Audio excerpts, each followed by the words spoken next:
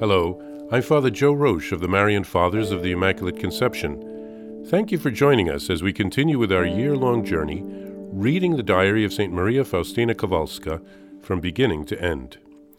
Today we take up from where we left off, beginning with diary entry number 77. Darkness and Temptations. My mind became dimmed in a strange way. No truth seemed clear to me. When people spoke to me about God, my heart was like a rock. I could not draw from it a single sentiment of love for Him. When I tried, by an act of the will, to remain close to Him, I experienced great torments, and it seemed to me that I was only provoking God to an even greater anger. It was absolutely impossible for me to meditate as I had been accustomed to do in the past. I felt in my soul a great void, and there was nothing with which I could fill it. I began to suffer from a great hunger and yearning for God, but I saw my utter powerlessness. I tried to read slowly, sentence by sentence, and to meditate in this way, but this also was of no avail. I understood nothing of what I had read.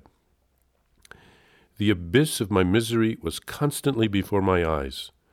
Every time I entered the chapel for some spiritual exercise, I experienced even worse torments and temptations. More than once, all through Holy Mass, I had to struggle against blasphemous thoughts which were forcing themselves to my lips. I felt an aversion for the Holy Sacraments, and it seemed to me that I was not profiting from them in any way.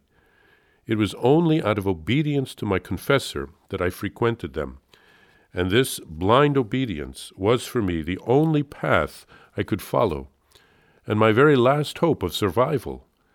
The priest explained to me that these were trials sent by God, and that in the situation I was in, not only was I not offending God, but I was most pleasing to Him. This is a sign, he told me, that God loves you very much, and that He has great confidence in you, since He is sending you such trials. But these words brought me no comfort. It seemed to me that they did not apply to me at all. One thing did surprise me. It often happened that, at the time when I was suffering greatly, these terrible torments would disappear suddenly, just as I was approaching the confessional. But as soon as I had left the confessional, all these torments would again seize me with even greater ferocity.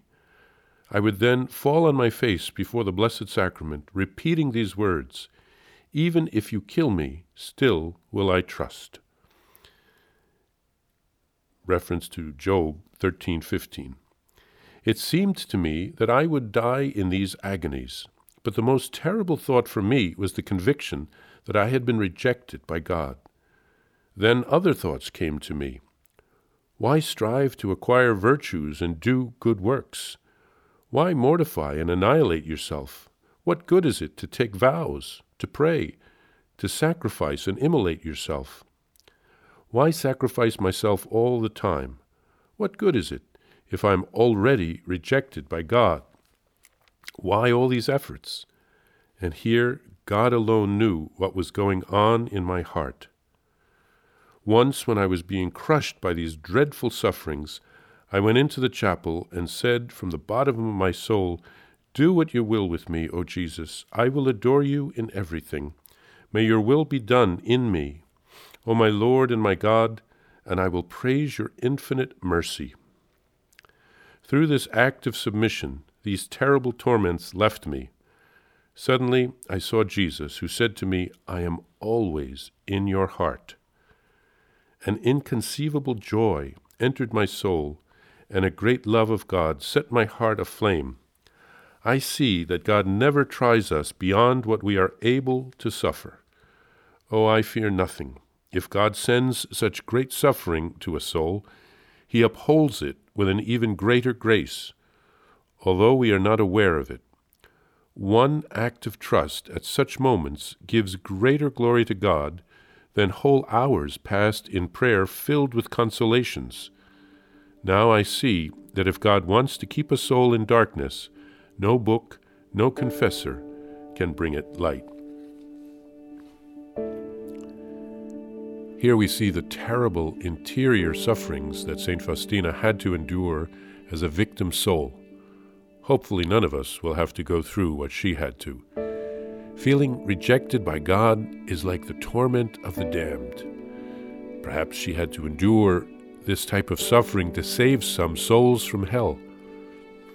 The evil one obviously also wanted to discourage Faustina and to cause her to sin, but she held on. Again, I think of the time that Jesus spent in the desert before his public ministry. He was tempted, but he did not give in. Recently, our Holy Father said, "Don't dialogue with the evil one." Jesus triumphed by quoting the Word of God. St. Faustina submitted to God's will and accepted her sufferings.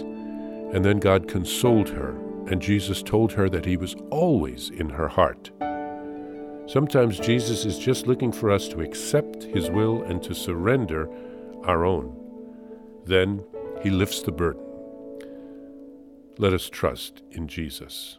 He will never abandon us, even if sometimes it seems that he has. He is always near. Let's ask the Lord to strengthen our faith so that we can persevere till the end.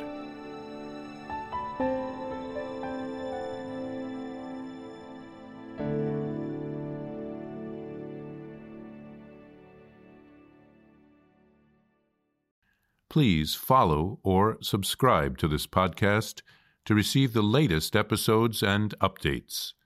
If you have enjoyed this podcast, I invite you to leave a review.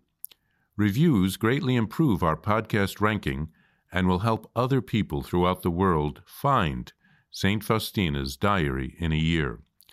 Remember, Jesus promised St. Faustina in Diary number 1075, souls who spread the honor of divine mercy are protected by God like an infant by a gentle mother.